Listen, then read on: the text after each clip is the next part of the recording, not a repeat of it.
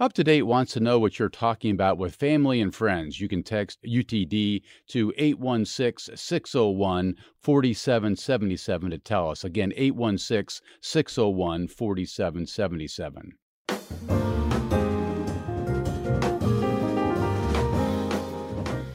This is Up to Date on KCUR 89.3. I'm Steve Kraske. Lawmakers in both Missouri and Kansas are heading to their respective capitals to begin their 2024 legislative sessions. In just a few minutes, we'll dive into what we should expect from this year's session that just got underway in Jeff City with the Missouri Independent's Jason Hancock. But first, we're joined by Dylan Lyson of the Kansas News Service to preview the forthcoming legislative session in Topeka. Dylan, always good to have you here. Welcome back. Yeah, thanks for having me. So once again, Governor Laura Kelly is pushing for legislators in the general Kansas legislature to expand Medicaid. There's been repeated attempts to do this, but they failed. Do we expect a lot more of the same this year? Yeah, she's already pitched the idea of expanding it. This is, her going into her sixth year as governor. This is basically her sixth plan. But this plan basically, she's trying to meet Republicans in the middle who oppose this plan or oppose expanding Medicaid, where she's pitching a work requirement, which basically would require anyone who receives this new Medicaid would need to either have a job or prove they're looking for a job. But Republicans have already come out and said they don't support this idea. I mean, the part of the reason is it's a federal program, so the federal government would have to sign off on this work requirement, and they're very skeptical that the federal government would ever do that. So they kind of think Kelly's proposal is kind of playing politics and smoke and mirrors. You just get the sense from reading the coverage of her attempt to move to the middle on this issue that she's just trying anything she can to get Medicaid expansion across the finish line, and Republicans just aren't willing to budge at all here. Right. I mean, Kelly's pitched several different plans to try to get this across the finish line. But yeah, she's being stonewalled by the Republican leaders, even though there are Republicans in the state house who do support it. But those in leadership have routinely rejected it. And as we know, a majority of Kansans support it. We've seen that in the Kansas Speaks survey. But yeah, I mean, Kelly told me before she's going to pitch it every chance she gets until it gets passed. But yeah, so far, no good. She's actually been traveling the state trying to get this thing across this year. I want to go back to a point you just made, Dylan, that it's not only that a majority of Kansans support the idea of expanding Medicaid, but a vast majority do, according to that poll that you mentioned. Given that, why have Republicans been able to hold out on this issue as long as they have? It appears they're not paying a price for it at the ballot box, at least not yet. Right. So, I mean, there's a Republican supermajority in the state house, so they, control the, what passes, and they have the ability to override vetoes. But, Kelly, as you mentioned, she's going around the state, really hammering home how much people want this throughout the state. She keeps, having events about it. And when I spoke to her last week, she said, 2024 is an election year, and that's part of what she's doing, bringing this up constantly, even though she knows lawmakers aren't going to approve it this year, or at least they say they won't. She's trying to use the election next year, where every seat in the Kansas legislature is up for election. She's trying to use that as pressure to either get Republicans who support it, or, the leadership to, reconsider their opposition to it, or convince people to vote out those who are against it next fall. So listeners should not hold their breaths over Medicaid expansion in Kansas appears to be the takeaway here. Remind our listeners, if you would, Dylan, how is the legislature in Kansas organized in terms of how many lawmakers represent each party? Right. So there in the House, there is 85 Republicans of the 125 seats, which is a supermajority. Yeah, supermajority. And that means they can override any veto from the governor if they choose to do so. Right. That's the case in both the House and Senate. They have a couple more seats than they need for the supermajority, so they have more than 2/3 in both. But yeah, they can override Kelly if Republicans stick together. They did that several times last year, specifically on things like transgender rights, although they also failed a couple times last year, like on tax cuts and school vouchers and things like that. So, but, one of the big focuses of Democrats is just breaking up that supermajority, sending, trying to disrupt things. This session is going to be a big topic for them, and then hoping to flip a few seats in November. So what you're saying is the governor's really pushing a rock up a hill when it comes to passing her priorities because she faces this supermajority every single day of every single legislative session. Right. As a Democratic governor in Kansas, especially with the supermajority, her job is she's told me this before, her job is kind of keeping things not going too far and, trying to be a stopgap, stopping some of the more conservative ideas that she opposes. But her agenda is hard to get past. She faces a lot of opposition, but her goal is in a lot of cases just stopping some of the bills she does not like. Another issue that's going to be much talked about this year, Republicans in Topeka really pushing this idea of a flat tax. Could that be something they push again this year, and any chance that's going to pass? I think it's definitely possible they'll pitch another flat tax. Last year's plan would have been like 5.15%. Critics kind of oppose this because, it would basically the vast majority of Kansans would pay the same income tax, but the biggest benefit would be the wealthiest Kansans. They would see the biggest tax cut. Last year, that provision alone would have cut like $330 million from the state budget, which the state has the money to do that. They're on course to have like more than $2.5 billion in the bank next summer. But Kelly vetoed that. She, mentioned the concern about basically helping the wealthiest Kansans, but she also said she had concerns about it kind of draining the budget as years go on. However, Republicans tried to override that veto from Kelly, and they fell just short. A couple Republicans didn't, fall in line, and that may also be a big issue with the election coming up. They may, Republican leadership may use the upcoming election as pressure to get those who didn't override that veto last year to do it again, or try to get it this year. We've already seen a couple of lawmakers mention they've been targeted with campaign ads, basically saying they don't support this flat tax. You should vote them out. So when you say flat tax, we're talking about one income tax rate basically for every Kansan compared to what it is today, there are several different tax rates, right? Right. There's, I think, three brackets. Yeah. The lower income people pay a smaller percentage. Although, I think basically everyone over $30,000 a year in annual income pays the same tax rate. So it's really paying, people below that would be seeing their taxes rise a little bit, or their annual average rate, and then everyone above 30,000 would see it decrease a little bit. You mentioned this idea of a surplus. There's, more than $2 billion on hand come next summer. You just said, Dylan, how does that affect the thinking of lawmakers? Because my experience always has been when there's money sitting around, lawmakers would like to spend it. Right. I mean, that was also the case last year. They did increase funding here and there, but they did still leave billions of dollars unused. And a lot of that is coming from COVID-19 federal funds that they have that they can still use. So part of Kelly's concern of back to the tax cuts that, that's why, lawmakers really want to start cutting taxes and give some of that money back to Kansans because they're clearly not using it. But, those dollars aren't ongoing revenue. It's one-time funding they got from the federal government. A lot of it, not all of it. But so that's why Kelly's a little concerned about making tax cuts that are too significant because that money's going to run out. But from a spending aspect, there's definitely a lot of. I mean, Kelly called for the Medicaid, even though the federal government would cover a lot of that in the meantime. But last year they had the opportunity to spend a lot of that money and they didn't. School choice has also been a big issue for Kansans recently. What's going to happen on that front? We've heard a few Republicans mention that it's a priority. They had a special committee meet over the off season of the legislature, and they were kind of talking about bringing that back. The bill last year would have basically provided $5,000 to families who sent their children to private school or homeschool.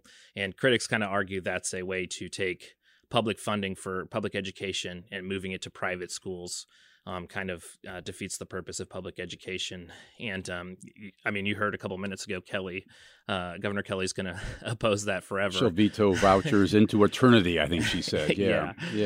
And she told me that she would stick with that plan. But I remember House Speaker Dan Hawkins, who's a Republican, mentioned recently in Wichita that he plans that's a priority. However, there's a lot of people who are not thrilled with how public education's going, which is theoretically who would want to take advantage of that kind of voucher. But Kelly mentioned to me that there's not a lot of private schools in Kansas, and especially in rural areas. So they're especially, rural residents really wouldn't see much of a benefit from this type of tax credit. And there's also, she argues, in other states that the people who use this tax credit are people who are already sending their kids to private schools. So it's really not advancing anything, so to speak. Couple more issues here. We just had Kansas Senate President Ty Masterson on the show just a few short weeks ago. We asked him about medical marijuana, Dylan. He said on our show that he isn't totally ruling it out, but he has also often said he views that as a pathway to recreational marijuana, which he opposes. Do you expect any movement on medical weed this session? No, really. I don't think Senator Masterson would let it through the Senate. I know we've seen the House pass a bill. They've come together and passed a bill that would legalize marijuana, but then it reaches the Senate and doesn't get anywhere. I know Senator Masterson was on here a couple weeks ago talking about that. And, he's been making that argument for a long time that, there's no studies, we don't know the right way to do it. But the vast majority of the country has already moved that way. So it's kind of, as long as the way the legislature is currently constructed, I don't see anything changing. Yeah. And the holdup for recreational marijuana in Kansas is sort of the same story you're just laying out here. Right. I mean, Masterson said I think he's been very serious critic of recreational marijuana, even though there is support of a large majority of Kansans support it. Yeah. And we've seen, several states around Kansas now have recreational marijuana. So, but yeah, it's the same. I think they're even more opposed to recreational marijuana than they are medical. Okay, that's Dylan Lyson of the Kansas News Service. Dylan, always appreciate you coming by. Thanks so much. Yeah, thanks for having me. You bet. We'll be right back.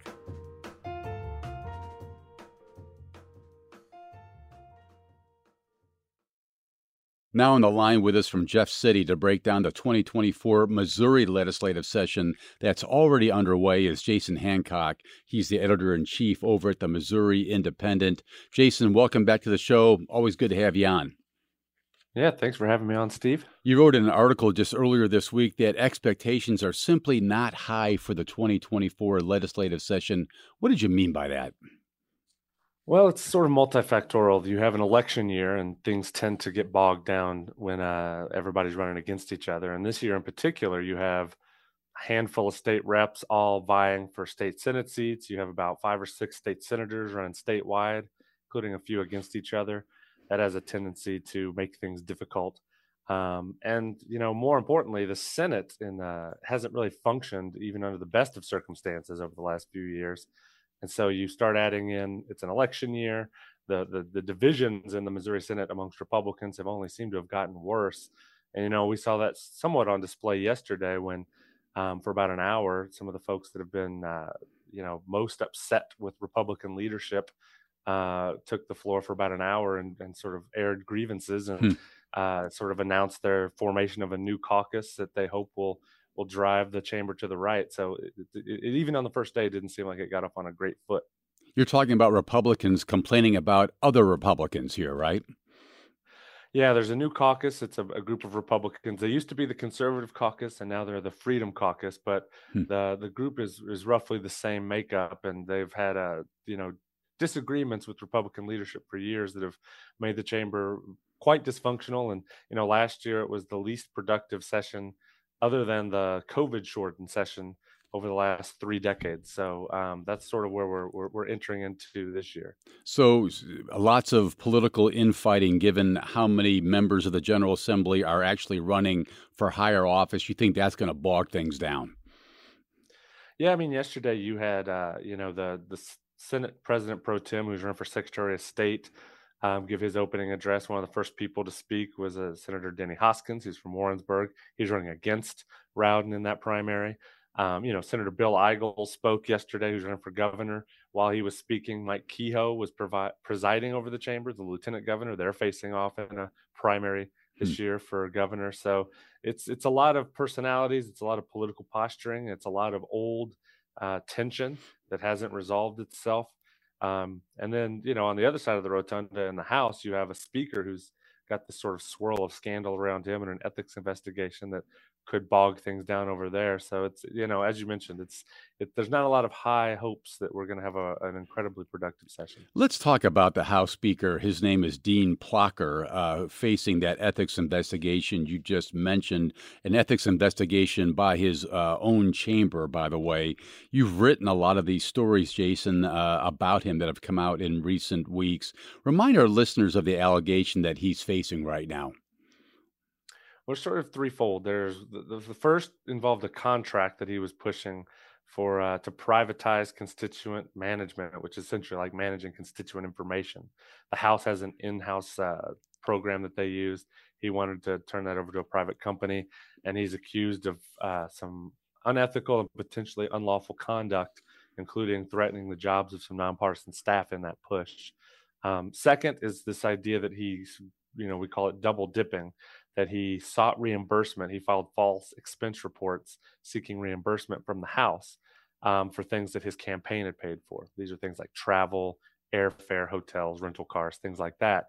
And then thirdly, he dismissed his chief of staff in between some of these scandals breaking.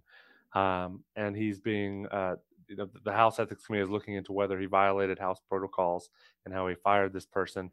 And whether this person qualified as a whistleblower.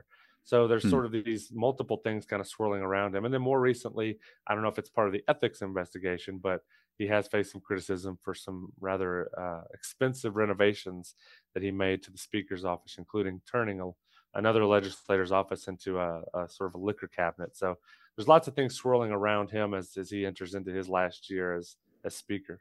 Those are fairly serious accusations. They're easily understood, even by folks who don't follow all this stuff all that closely. But at least based on what I saw yesterday, House Republicans appear to be still standing beside him. And that was his point. He was asked about it yesterday of, whether he can continue to lead the chamber with all this sort of swirling around him.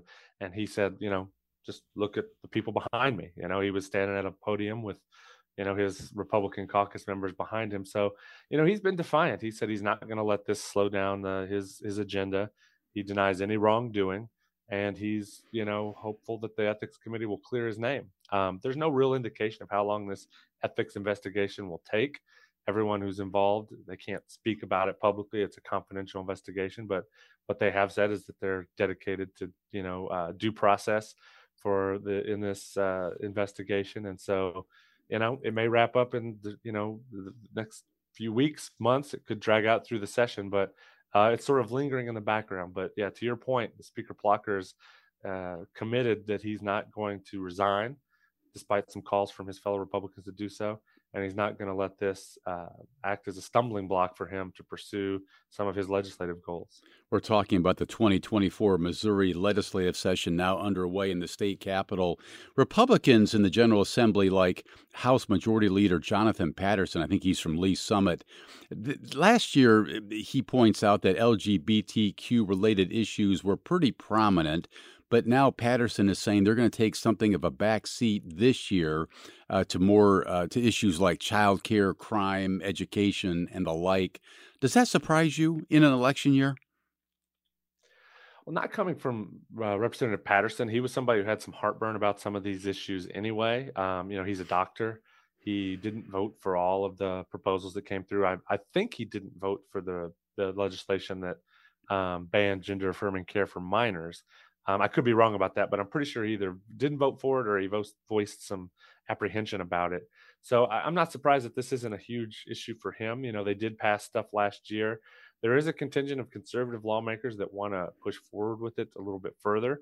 There's a sunset, an expiration date on some of these prohibitions that they want to do away with.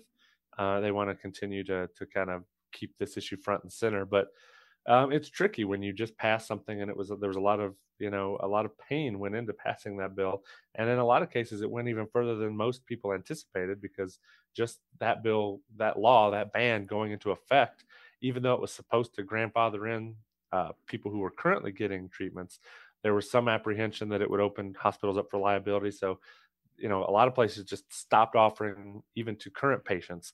Hmm. So it was far more sweeping than even some of the folks that voted for it expected. And so I don't think it's going to get a lot of traction this year, but we'll see. I'm wondering what some of the other biggest priorities of lawmakers are heading into this legislative session. And I can't help but wonder about sports betting, something that so many Missourians appear to want, but legislators are bogged down on that issue. Is that going to change this year, or are we still in the same place we've been?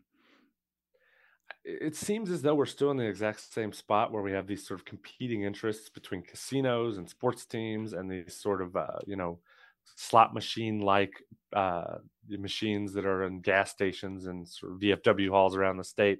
Everybody's sort of in a circular firing squad, keeping any progress from really picking up momentum. And Jason, what's the issue there? There are these slot machines in gas stations. There's traditional sports betting on professional teams. Why can't they both coexist?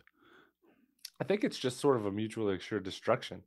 You have the VLTs, the video lottery terminals. They don't want the state to come in and implement regulations. You have folks that don't want sports betting without those sort of regulations. The issues just keep getting intertwined, even though technically, I guess, you can make the case that they shouldn't be.